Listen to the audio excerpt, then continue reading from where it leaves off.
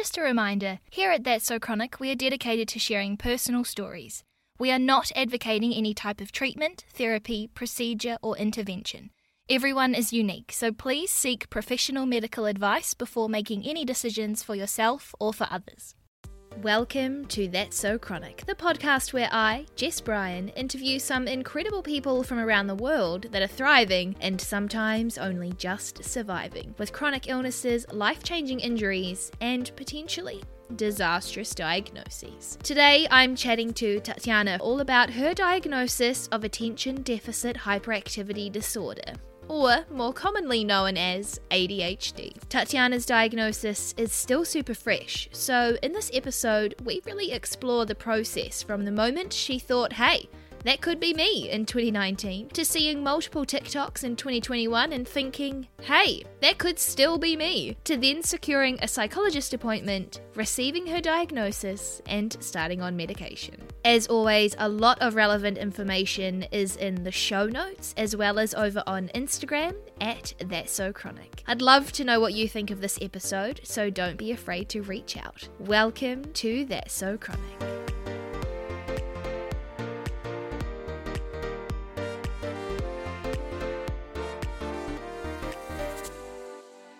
Firstly, I want to say a huge congratulations because you have just received your Masters of Creative Practice. Yeah. Specialising in performing arts. Yeah. With distinction, nonetheless. Thank you. Congratulations. Yay, yeah. When we met for coffee to talk about this episode, you hadn't got your marks yet, so I'm really excited that it's happened since the last time I saw you. Yeah, and I was a little bit kind of nervous, but I managed to, just scrape in there with an A-, and I'm really, really happy, yeah. Yeah, so excited for you. And in amongst all of this, you have been going through the process of being diagnosed with attention deficit hyperactivity disorder. Yes. Or ADHD, yes, as people might know it as. Yeah. Which is full on, I can only imagine. And I did actually just want to preface this interview for everybody listening at home that we have had a coffee, we've had a chat about how this interview is going to go, because we're both very aware that the diagnosis is super fresh. Yeah. You started investigating this about 6 months ago. Yeah. In March 2020. Yeah, 2021. 2021. Yeah, 2020. Yeah. Oh my God, it's like 2021. Yeah, I know. It's crazy that we're actually here. Yeah. I've done that a couple of times as well myself and been like, oh. And it's like August 2021. Yeah, it's not right. even, yeah. Oh. I saw a meme and it was like, so August, so it's basically September, so you may as well get your Halloween costume out and start buying Christmas presents. Happy New Year, everyone. Oh my God. Yeah, I totally get that. And so when we were chatting about it, I was saying, like, if someone had interviewed me just after being diagnosed with MS, the interview would be completely different to what I did say on this podcast like 2 months ago. Yeah. And so we've chatted about that, and we both thought that this could be a really awesome opportunity, actually, to share the diagnosis process as it is still so fresh for you. Yeah. Because I think everyone listening knows that after time, some memories start to fade and we forget really small but important things. And you have all of those things still in your brain. So I'm really excited, and thank you so much for sharing what you're about to share with us. No, thank you for having me. And yeah, I think it is really important as well, is that, as we kind of talked about, I'm not trying to come from a point of like, oh, well, I have all this knowledge about this. Yeah. Because, literally for me, some people might listen to the podcast and be like, wow, I've learned things about ADHD that I never even knew. And I'm like, pretty much on the same page. Yeah. I'm definitely not an expert in this. It's all just been pretty fresh first-hand knowledge, and I've discovered a lot in the last couple of months. Yeah. And I'm so excited to learn more from you as well. Shall we start with what your definition of ADHD is? Yeah, so I do have some weird notes here as well so that I don't forget things, because that's an absolute ADHD thing. But yeah, definitely what you've said, attention deficit hyperactivity disorder. And previously, a number of years ago as well, there used to be kind of two different types. So there was ADHD and ADD. Yes. And I was learning that ADD is quite an outdated term. Yes. Now. Yeah. So outdated because So they kind of separated it. So ADHD was the more hyperactive and ADD was more inattentive. Oh, okay. And now ADD doesn't exist, not really a thing. They've just smushed it all together. But so because of that, now ADHD, there are kind of 3 main categories. Yeah. Hyperactive, impulsive, and then inattentive. Okay. And then as part of that, you can kind of be a mixture. So you can be mainly hyperactive, impulsive, or mainly inattentive, or combined, which is just like a big smush of all of it. Yeah. Yeah. And so when you're going through the process of being diagnosed, is that kind of like classified in your diagnosis of where you sort of sit on that scale? Yeah, for me, so that was part of my diagnosis as well, as she kind of gave me that I'm combined, so I've definitely got bits of everything, but more of the inattentive. And I think that was part of my journey as well, and kind of like the diagnosis. And what I learned is that, and one of the main reasons why a lot of women and girls are not diagnosed as often or can be looked over, especially in childhood, is because originally that old ADD one, which is no longer a thing, in terms of inattentiveness, it's like harder to pick up necessarily. Yeah. So, and a lot of girls at that age, if they're away with the fairies, or if they're kind of just like, you know, a little bit out of it or losing things or a little bit forgetful, that's kind of seen as, oh, well, that's just a girl thing. Right. So, yeah, that's kind of why, 1, ADD doesn't exist anymore, they've smushed it all together, but also 2, it's kind of can be different for girls, and why for me, I think, yeah, initially, like, I guess a lot of women, I was like, that doesn't sound like me at all. Yeah. And I think because we all have these preconceived, like, misconceptions of what ADHD looks like. Yeah. And, you know, when we were chatting and I was, like, looking back and I was like, yeah, you know, there was a young boy in my class through school that had been diagnosed with ADHD and, like, all I knew about the condition was what I had seen him be like when he was 5, you know, throwing scissors around the room. And it's like, that's actually not a true representation of what it's like. Absolutely. And I think if, you know, that is the one thing that I guess really kicked off my diagnosis, and that I'm sure a number of people with kind of the rise of it on social media and that sort of thing, it might be the same, is that this, preconception that to have ADHD, you kind of have to be fidgety, or you have to be completely not be able to focus on things. But really it's 1, such a spectrum. 2, like I just said, there are those multiple different types. So hypothetically, you could actually not be hyperactive at all, and you could mainly just be inattentive. But, oh, no, it's the classic, another ADHD thing being like, 1, 2, and my 3rd point, and it's already gone. And so, ADHD being this kind of attention deficit hyperactivity disorder, a big part of that name is the attention deficit. But what I've since learned is that for many of us, it's almost like the opposite. It's not that we have a lack of attention, it's that we have kind of too much of it, and it's about controlling that attention and making it sure it goes to the right place. And I actually found out something that I thought was kind of really, really cool and really beautiful. So in 2020, Te Reo Hapai, this kind of online glossary of terms of Māori words for mental health and addiction and disability kind of launched. And the Māori word for ADHD is, and my pronunciation I hope is not too awful, but aroreretini, which means attention goes to many things. And that to me is probably a more accurate description of ADHD, and I feel like a lot more positive. Yes, absolutely. Oh, I love that. Yeah. And when I was researching more about ADHD, I was learning that the prefrontal cortex, the frontal lobe of our brains, and correct me if I'm wrong from my researching that I've been doing online. I'm very limited as well. Yeah. It's something to do with that part of the brain is maturing at a slower rate with ADHD. And that frontal lobe is responsible for things like filtering and controlling attention, behavior, emotion, energy or motor control, judgment, and executive functioning, which means like the ability to plan and organize. Absolutely. So, again, my knowledge, I am not a neuroscientist, and I may be kind of saying things in there that are kind of some of the picture but not all of it. But my understanding is, the same.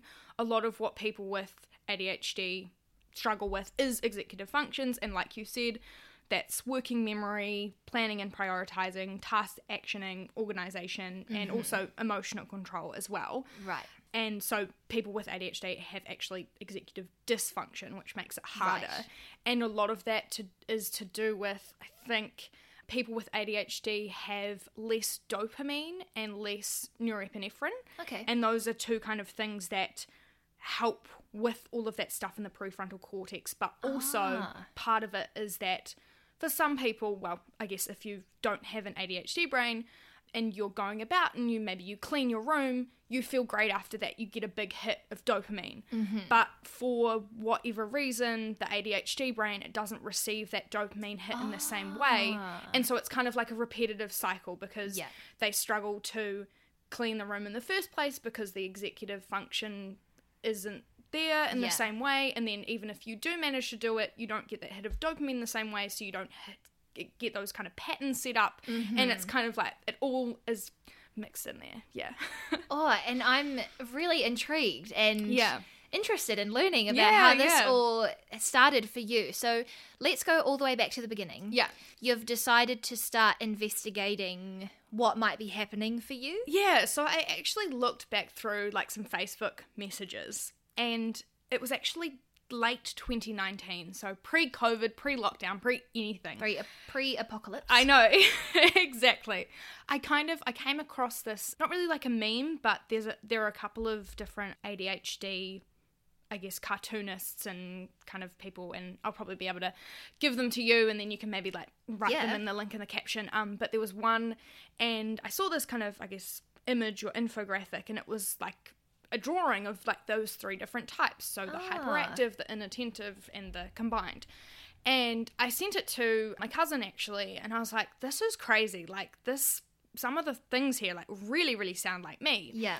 I think I sent it to maybe a cousin and then a friend as well. And I think my friend was like, yeah, I can definitely see some of those things in you. Wow. But then my cousin was like, I don't really think they fit too much, and don't worry about it. Yeah. Because I'm also a big worrier anyway. So I think at the time I was like, yeah, fair enough. She's probably right. I'm probably just thinking too much into it. Yeah. Fast forward to post-apocalypse. Yeah. And, doing my master's and kind of around March, April, kind of finishing, like actually wrapping up with my studies and being like, where to from here, and kind of looking into things, I started to see some ADHD TikToks, which... there's a lot of them at the moment. There is. Love a good scroll on TikTok. I know. And so many of them, like, and with the little things, and they like pop up all these things, and you kind of look at it, and it can be very easy, I think, for all of us to be like, oh yeah, well, I have 6 out of 10 of those things. And I just started to kind of see more and more, and I was like, And then I thought back to that thing in 2019. I was like, I wonder. And then one night I was just like, oh, screw it, like I'm going to take an ADHD test. Okay. And I think actually, remembering now, back in 2019, I had done the same thing. I had seen this image and I had gone and I had taken an online test, which is available free online as part of the National ADHD Foundation in the States. Okay. And I'd done it and also ranked quite highly back in 2019. And so, fast forward to the beginning of this year, 2021, March, and I was like, okay, well, I'll do that again. Same thing, like still ranked quite highly and still kind of like across the board and in many different areas.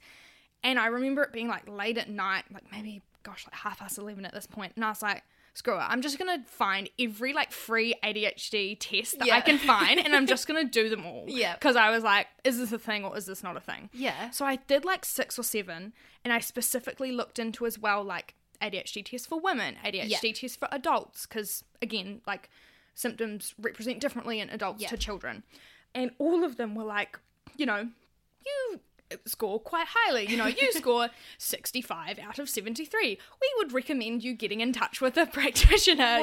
Talk to your GP. And I was like, okay. So I went with that to bed with that kind of laying heavily on my mind, and I woke up, and what I now understand is an ADHD hyperfocus thing, because that's another thing. I think people think that people with ADHD, really struggle with attention, but sometimes if it's interesting, we can like lock onto it. Yeah. So, which can be like a positive thing of having Exactly. But so, retrospectively now I know that that's probably what this was. But I was like, right, okay, if I might have this thing, I, just like anything, you want to find out if you have it. Yeah. So I started to look into how do you get an assessment done in New Zealand. And how do you get an assessment done? Yeah, so I kind of, did a basic Google, and I think first I started with like, what do you do if you think you have ADHD? And they were like, well, one, you get diagnosed because then you know if it is a thing or not. And then two, based on that diagnosis, you can then have look at things like medication. And so I was like, okay. And then I went on to how to get diagnosed in New Zealand. Yeah. And there were two main ways that jumped out for me through what I found. And there might be more, but I think, these were the two main ones. Was publicly. So just like anything, go and have a chat to your GP. They refer you to a waiting list. Different DHBs around the country, I think, have longer waiting lists than others. Yeah. But also it seemed to be like, even seeing things on like, Reddit and Facebook, some people were kind of saying that they had issues where, I guess, to be referred publicly, your symptoms have to be like quite bad. Right. Just like anything, because public, there's, so much to go around, and they only have a finite amount of resources. And unfortunately, it feels like that is quite prominent with mental health. Yeah, it's 100%. Like you need to be right at the top of that scale Yeah, to otherwise, even get a look in. Yeah, exactly. And then so immediately I was like, okay, the other option is private. And then through private, there were two options that jumped out from that as well. One was getting assessed by a psychiatrist, which is someone who's obviously, a psychologist and then has a bit further more knowledge in terms of medication and that sort of thing, and is a doctor, and then a psychologist. And the two main things there, I guess some of the pros and cons were, psychiatrist meant that if you got an assessment done through that they could they could prescribe you medication immediately. Yeah. And a lot of people were also saying that it tended to sometimes only take one session. Right. So that was good. And because it would only need one session, even though the cost per session for a psychiatrist is generally higher, because you're only needing one session, the cost overall would be lower. So sort of between anywhere from, I think I was reading like $450 to maybe $600, $700. Okay. But the issue with the psychiatrist was that the availability was much less. Right. And I think definitely now, from being in kind of ADHD Facebook groups and things like that, the availability for psychiatrists does seem to be better in the North Island. Okay. But especially here in Christchurch, I think maybe just at the moment, we've got a real lack for psychiatrists. Yeah. So I was like, okay, option B is through a psychologist. The pros of that are that they do it over a number of sessions. Okay. So you do a number of different tests instead of just like one conversation. So they are able to give you at the end of it an in-depth report. So rather than just meeting with one person one time, it's a number of meetings, a number of tests. It's really in-depth. And another pro is that a little bit more availability. Yeah. The cons is that because it takes multiple sessions, it obviously costs more. Yeah. And the cost of that was quite high. So I was quoted between $1,200 and $1,600. So would that just be for one session each time, or that's in total? That is for the whole thing. So that's basically for an adult ADHD assessment. Okay. So all of the things that are involved in that assessment, that's kind of like the overhead cost. Yeah. Wow, that's actually a lot of money. It's a lot of money. Especially when you're still studying. Yes, and I think for me, again, kind of getting into that hyper-focused state, being like, oh, well, I'll just see, like, da-da-da-da-da, may as well just do a test. Like, honestly, I thought it would be an inexpensive thing, knowing that it would be something that if you were going privately, realistically, mental health professionals cost a lot. Yeah. But honestly, I was thinking like $300 or $400 max. Yeah. So to find out it was this, that really, I guess, kind of like changed it for me as well. It was like, okay. So if I'm serious about this, I have to be more serious about this, because the cost is like a big barrier. And during this time, were you doubting whether you even wanted to know? Yeah, 100%. I think that was, it was definitely like a bit of a emotional roller coaster the whole way through. But one of the first things that came up initially was, especially when I saw this cost, is like, oh, well, one, am I just imagining this? Am I making this up in my head? And, am I really going to go through this whole thing that's going to cost me a lot of money, a lot of time, a lot of mental duress to potentially look into something that I might not even have? Yeah. And yeah, I also, at the same time, because I did have these negative perceptions and because I really genuinely did not understand what ADHD actually was, I was like, well, I am not a hyperactive, 9-year-old boy throwing scissors around the room. I did quite well in school. I've always done, quite well academically. That part of life has never been too hard for me. So, is this really something that I want to go down the path of? But I think I started to look into it more and more, and as I started to learn more, I started to realize, okay, I think there's a bigger story here than what I think. Yeah. And, if this is potentially a key piece of information about myself that I don't know and that could be holding me back, I think I want to at least know for sure and at least go down this path, And during this time when you hadn't even seen a psychologist yet and you were questioning this, did you talk to anybody that had ADHD? I think around the same time, there was a guy on my master's course that I think one day I had come in near the end and I'd been like, oh, I've kind of been looking into this, and he'd been like, oh man, I was diagnosed at 14. Oh, wow. And so I was like, oh, cool. And did have a wee chat to him about it, and his partner as well actually also has ADHD, and she was so lovely and super helpful and sent me a lot of kind of helpful Facebook groups and meme pages and information, and specifically for women, and she was just honestly amazing. And then I was also quite, I guess, lucky's not the right word, but my partner has some good friends from high school, and this friend of his is around the same age, a couple of years older than me, and she had actually recently just been diagnosed herself. Wow, okay.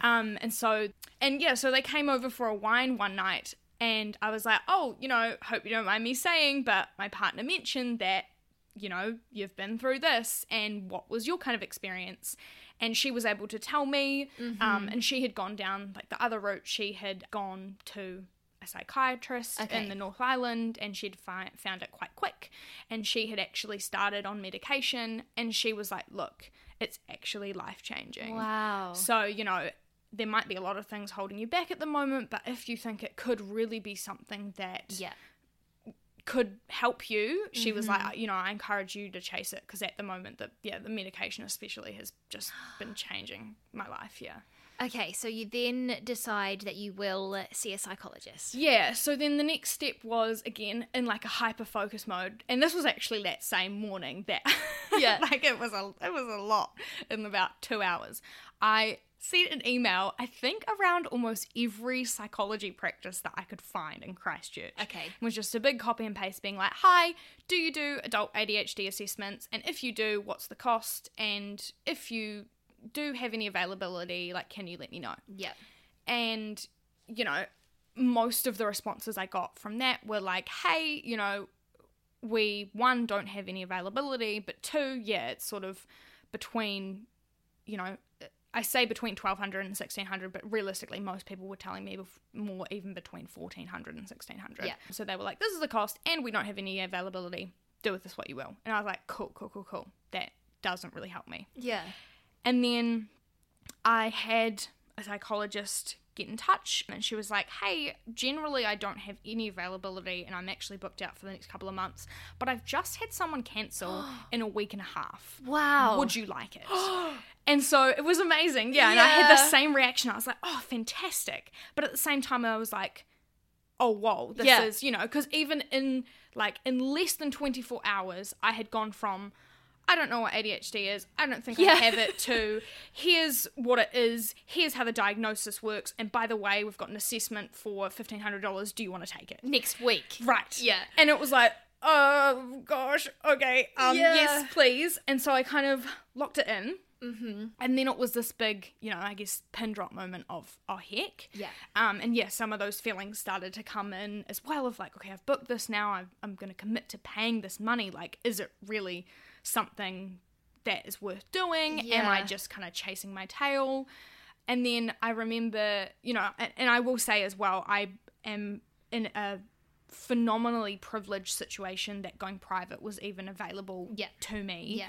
and while I was studying as well. And, you know, the only reason that was even an option is because I'm very lucky to have supportive family who are there for me, you know, mentally and emotionally, but also can help with some financial support as well. Yeah. So kind of talked about it with, you know, both my parents and with my partner as well.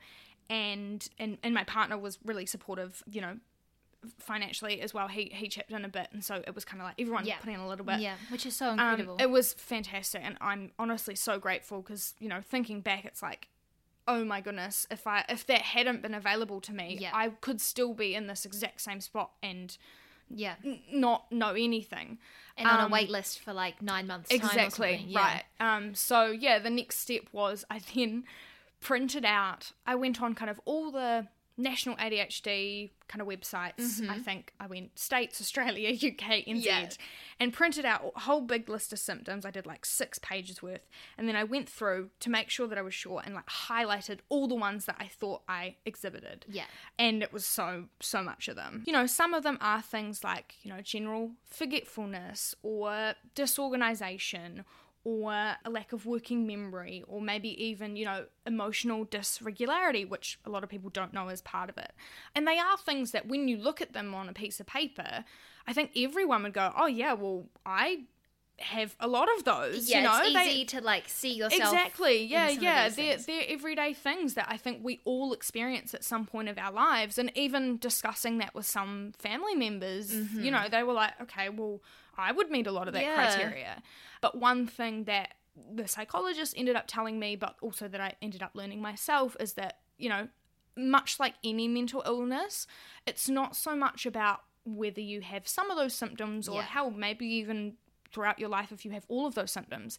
It's like, do those things affect you on a day-to-day basis and, you know, impact your life to the point that you feel like you can't function? Yeah. And when I was looking at these 6 pages of things, I was like, not only do I have 80% of these symptoms, they have affected me to the point that they have really had an impact, and it's been happening for my entire life. So, that was the point I got to with that. Yeah. And so you got the appointment the week after.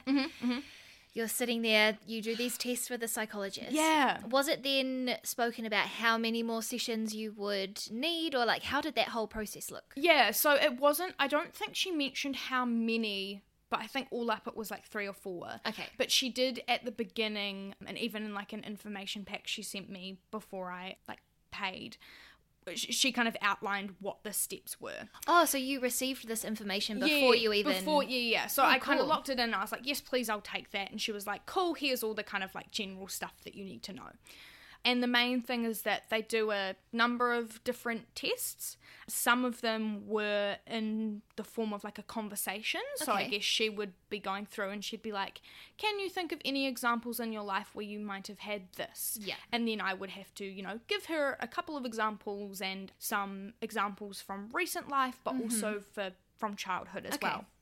So that was part of the process. And I think that probably took like 1 to 2 sessions. And then also in person with her, I did some classic, you know, tick ones of on a scale of 1 to 10, blah, blah, blah.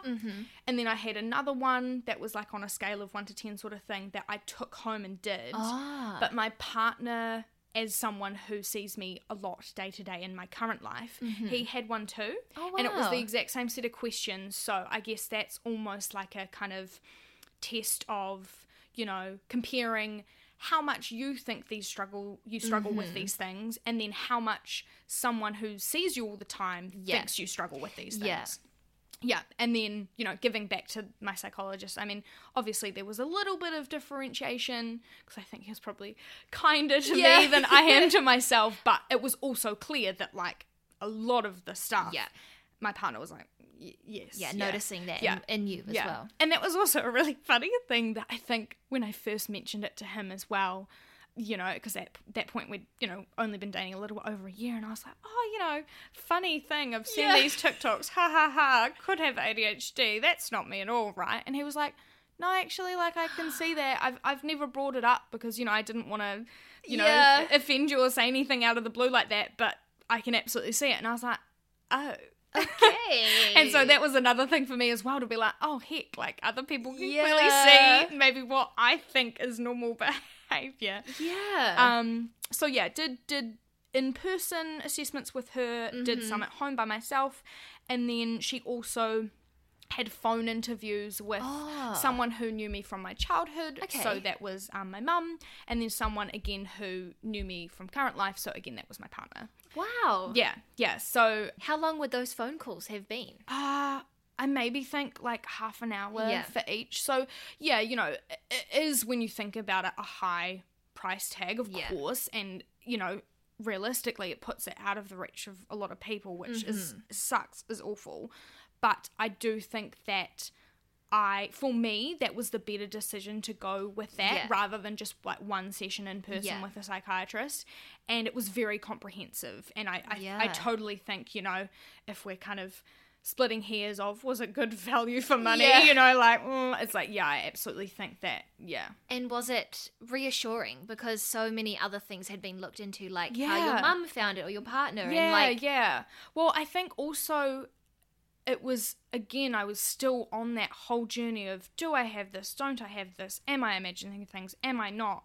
But through even discussions with her, when she would be like, have in your life you ever gotten distracted to the point of, you know, crashing your car? And like that was a thing that I was like, oh wow, again, I thought that was just like a me thing. I never thought that something like that can be a symptom of you being so distracted. And I was like, oh yeah, actually I've never had a real fatal crash, but I've been in a lot of fender benders. You know, that was one thing that was brought up like by my family at my 21st. Like everyone kind of jokes about all the scrapes I've been in with cars. And another thing that they do ask for, which in some cases for some people can be quite difficult, like if you, as an adult, if you're trying to go back that far, is school records. Right. Because generally my understanding is, and I think for some people they might be able to get around this, but generally the situation is that you have to be able to kind of have evidence that the ADHD was there as a child, because kind of pre-age 12, because it's, to my understanding, not something that they really think just develops later on in life. Like it definitely can pop up later up in life, but I think because it's a kind of a psychological thing, it's usually there from childhood as well. Yeah, and I think it's kind of the opposite, right, where people can grow out of. Exactly. And so for me, that was another one that I felt a bit apprehensive of, because one, I was like, gosh, I don't know if I have any school records that I can find. And two, I was like, well, I always did well in school. Yeah. And I was kind of like, I think if I do find any school records, they're going to actually say, you know, Tatiana does really well, no problems here, and that might hinder my diagnosis. Yeah. But I did manage to find some, and I did manage to look back, and I was like, oh, these comments are quite interesting, because a lot of them, and this is like around the ages of 9, 10, you know, Tatiana's doing really well, but she just needs to focus more. You know, Tatiana needs to learn how to not interrupt and to contribute to group discussions, you know, in a way that's, you know, and also even things about me, and you could tell that it was kind of like a backhanded compliment of like, oh, Tatiana is really improving relationships with other children better this term. Which again is another thing, you know, kids with ADHD do really struggle to make those connections, because we're wired differently, and that, you know, other kids can pick up on that, and it you know, makes you view the world in a different way. So that was another thing that I guess across this journey there have been a lot of little points and road markers of, oh, okay, this might definitely be a thing. And it's not until you look back at those little road markers and retrospectively you can see all the dots are joining here. So what happens after the 3 to 4 sessions with the psychologist? So, you know, she had all of these sessions, had all of these kind of interviews and tests and stuff, wrapped it all up, and produced a report. Okay. So for me, that came out as a 9-page report. Wow. And that is not, wide margins, big text. Yeah.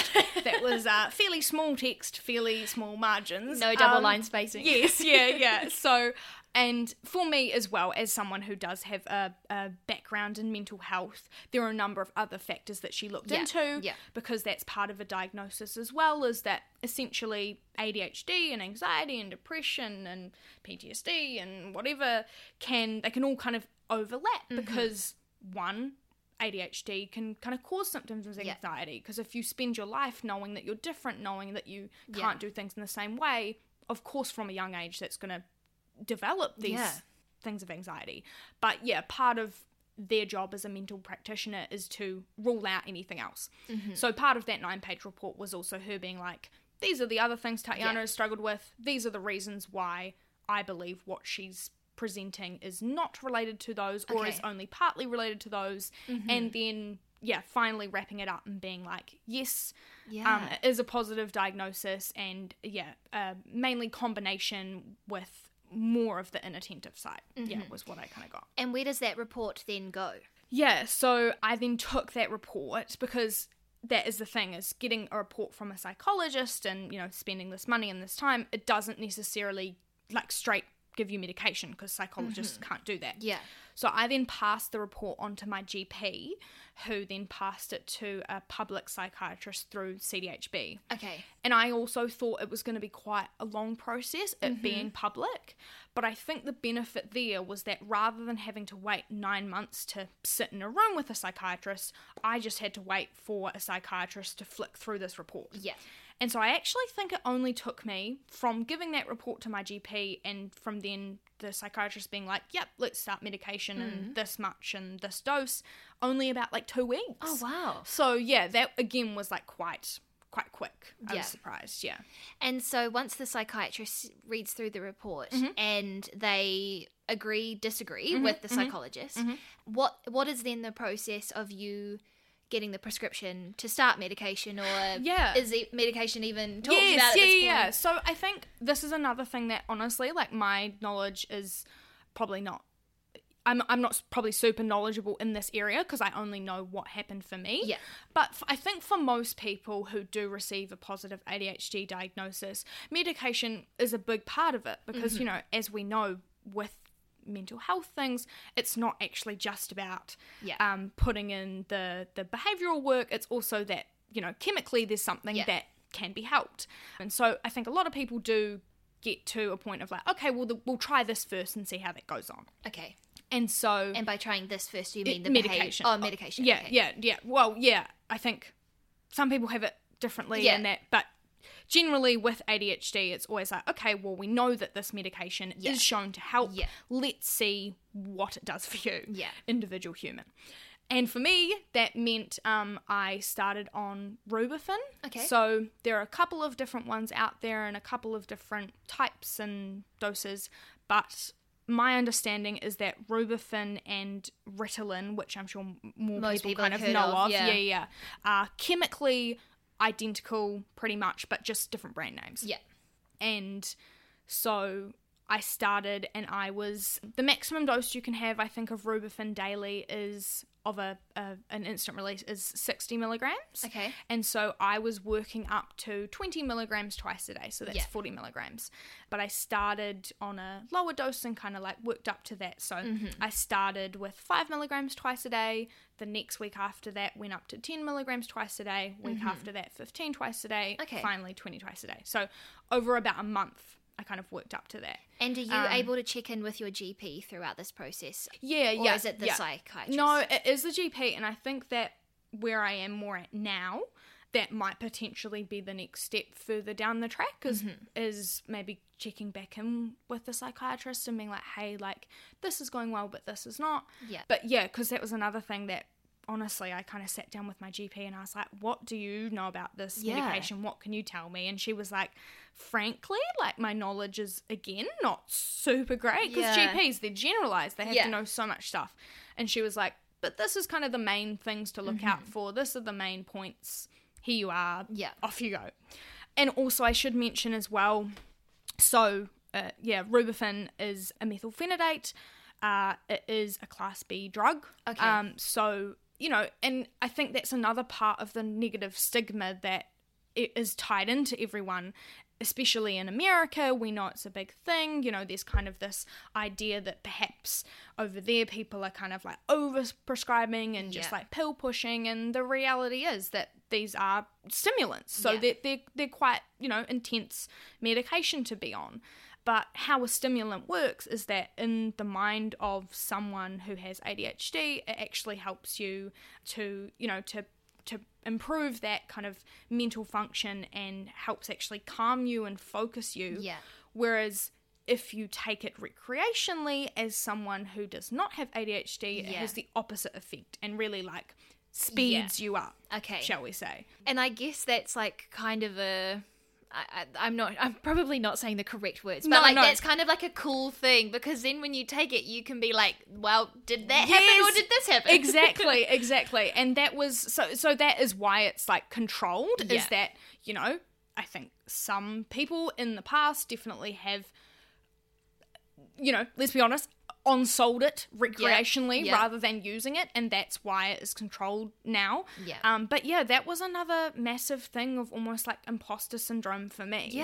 Before I took my first dose, I was like, okay, this is really a thing. If I kind of, which is not the case as well, because your body is getting used to it, so you can experience a number of things. But I kind of told myself mentally, I was like, if I react to this in a way that I feel hyped up or buzzy or any of those sorts of things, I must not have ADHD and I must have like fooled everyone. So that was something I was really worried about. And I also should mention that the type of Rubifin that I was on is like instant release. So there are two different types. There's like a slow release, which works kind of over a whole day and is like a gradual over about 8 hours. And then the fast release, which some people compare almost like a bit like a cup of coffee. It kicks in pretty much around after about 20-30 minutes. It kind of peaks at about 1 to 2 hours, and it's almost completely worn off by about 4 hours. So that's why some people, and like I am at the moment, take 2 twice a day, 1 in the morning to kind of give you a bit of morning focus and productivity, and then 1 later in the afternoon when that first one wears off. So starting that medication, I was really nervous. I was like, what is going to happen? But I took the first dose, and just the first 5 milligram dose, and I immediately felt so just like calm and even like drowsy. And I remember, the first 2 times I had it, I ended up like falling asleep for a nap for 2 hours. And I was like, okay, well, if this wasn't having the desired effect, I'm sure I wouldn't be falling asleep for a nap. And that sense of calm and being able to take a nap during the day, is that something that you have ever experienced in your life? I've definitely had moments of, like drowsiness and sleepiness and things like that. But one thing I said to my partner is I'd taken my first dose and I was waiting for it to kick in, and I kind of had YouTube videos in the background. And I noticed that I was like listening to every single word the YouTube artist or person was saying. Wow. And I was like, are you able to do this normally? Is this something that you can just listen to that one conversation and not have any internal thought? And he was kind of like, well, yeah. And I also kind of, took a moment to try and like almost get into like a bit of a mindful state and just see how it was affecting my body. And I kind of closed my eyes and I could hear my breath and I could hear my heartbeat. And I said to him as well, I was like, so when you close your eyes for you normally, can you hear just your heartbeat and your breath and not anything else and not any internal dialogue? And he was like, well, yeah, if I'm just focusing on my breath and my heartbeat, of course. And I was like, wow, like I've only ever achieved that after, like 15, 20 minutes solid meditation sort of thing. So that was like a crazy thing that I was like, yeah, wow. Oh my goodness, I can really, it's like, for me, like you're in a bit of a vacuum. Like rather than hearing lots of different things or thinking lots of different things and struggling to catch that train of thought, it's like you're in the train of thought and you're really just in that one cabin of the train of thought. And everything that's happening right there in that moment, that's what's got your focus. Wow. So for me was just insanely abnormal and things that I have experienced at some points in my life, but only when I've maybe had something else going on. Yeah. Like, yeah. And certainly not every hour of Yeah, every day. Exactly. And also coffee is another thing that, some people who might not be diagnosed with ADHD or who might think they have it but not be sure, some people do self-medicate with things like coffee. And coffee is actually something that has always made me feel like quite sleepy. Like if I had a cup of coffee, it's kind of like chilled me down. And that was one thing that, again, in hindsight, I'm like, okay, well, that's why. Yeah. But I always used to be like, like if I had a coffee, previously at 3 p.m. in the afternoon, I'd almost like fall asleep, Yeah. So looking back at this whole process, how much did it cost you? Gosh, I think definitely the psychologist I went to, I think she initially quoted me maybe like $1,400, and I think it ended up being more $1,500-$1,600. Okay. Because I think I did maybe have an extra session in there. So there was that. And then are you paying for the GP appointments every time you go there? I am paying for the GP appointments every time I go there. And another thing is that part of it being a Class B controlled drug, and part of me having to do a drug test and pee in a cup before I was allowed to start on it, is that you have to get a brand new prescription every month. Okay, so that's not, you can't just call up and be like, hey, and do my refill. It's not a repeat. So you actually physically have to get a brand new prescription, and that you incur those costs. Yeah. So if I wanted to, every month I could go and see my doctor and have a check-in, and she would give me my prescription. So that'd be, $40-$50, whatever I think it is for me, as, like a student for that. And then I don't have to obviously pay a prescription fee on top of seeing her. Yeah. But I can do like an over the phone or an email prescription. Yeah. And then I only have to pay for that prescription itself. And then I think that's $25-$30. Okay.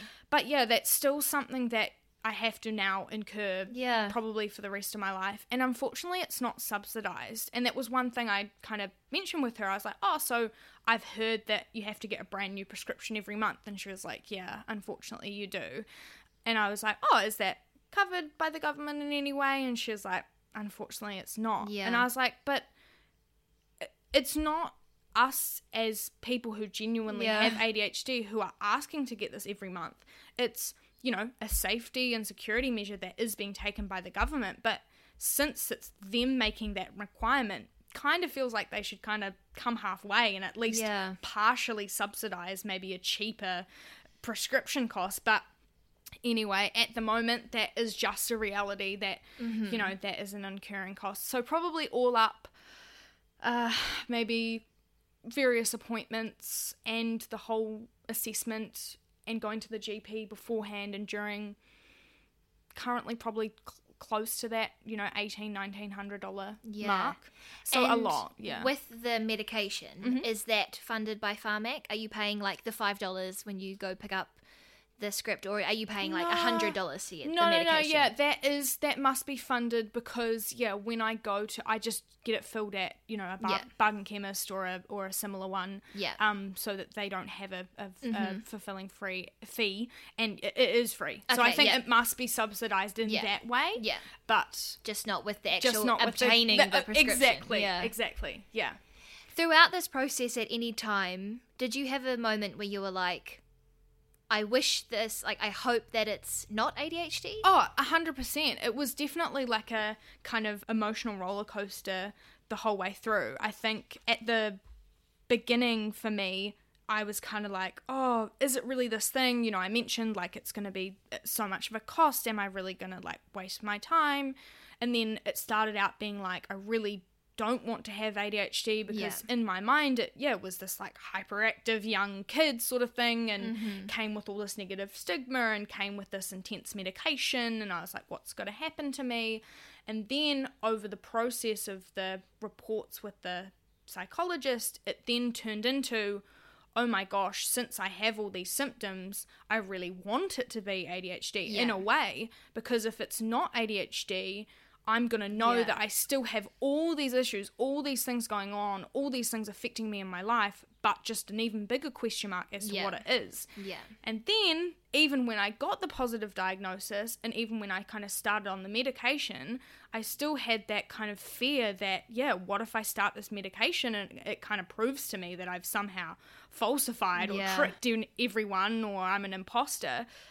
But further from that, if this medication is designed to help with some of these things like disorganization and clumsiness and general kind of, talking too fast and interrupting people and all these sorts of things that for me through my whole life have make who I am as a person, have made my personality, I kind of said to my partner, I was like, am I going to lose me? Yeah. Like, if who I am is so kind of intrinsically linked to ADHD in so many ways, if I take something to help curb these symptoms, am I going to not be me anymore? Mm-hmm. And he was very reassuring. He was like, no, because, you're not just this thing. And sure, they are all things that you do and they do make you you, but you're still going to keep the positive attributes of those things. It's just going to make it a little bit easier to deal with for you in terms of the negative side of the overwhelmment and the feeling kind of like lost and like you can't cope with them. And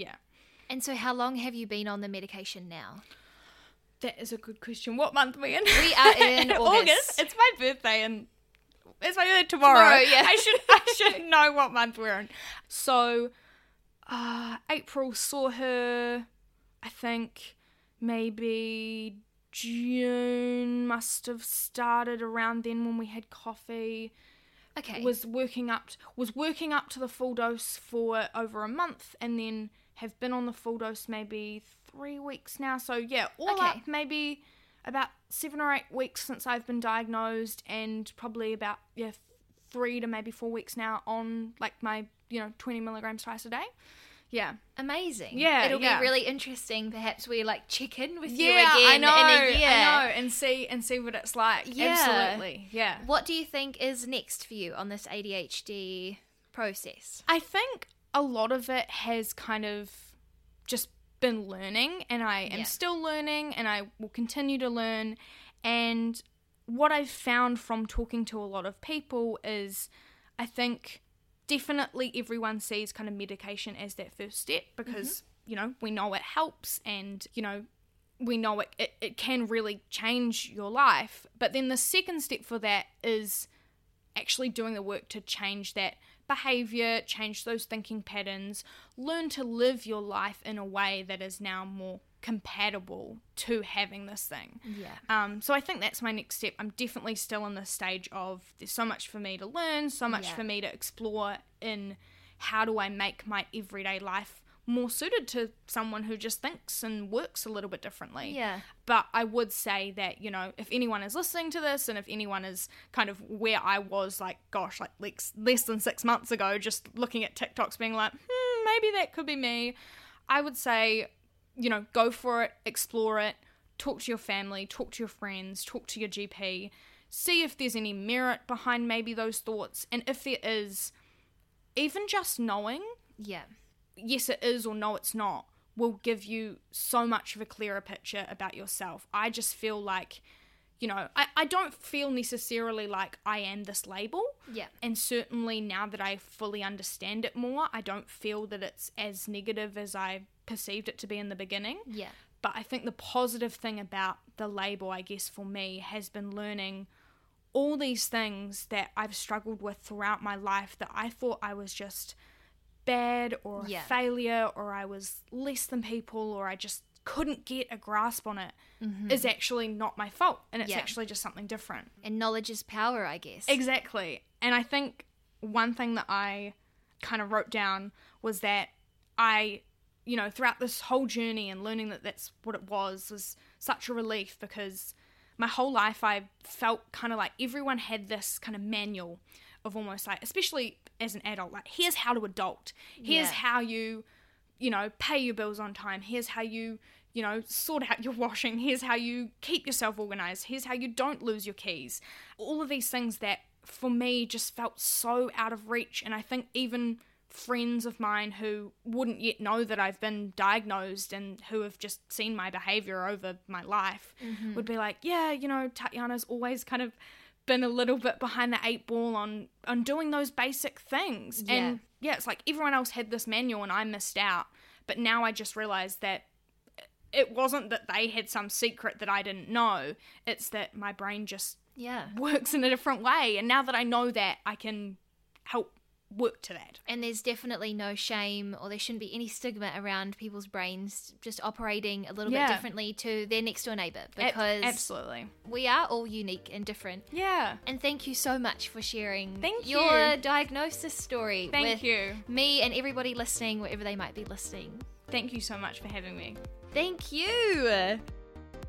I've been seeing a lot of these ADHD TikToks popping up online, as well as a couple of pieces in the New Zealand media about all of this. So I would love to know your thoughts. Let's keep the conversation going over on Instagram. I'm at That's So Chronic. Of course, another big thank you again to Tatiana for sharing her diagnosis story with us all, especially so soon after the diagnosis itself. It's not something that I take for granted that Tatiana chose to do. This episode wouldn't have been possible without all of your support at home. So from the bottom of my heart, thank you for all of the reviews, follows, subscribes, shares, and messages. I see them all and I really, really appreciate it. Because this support ultimately is what helps That's So Chronic get into more ears around the world to hopefully spread awareness and, more importantly, hope.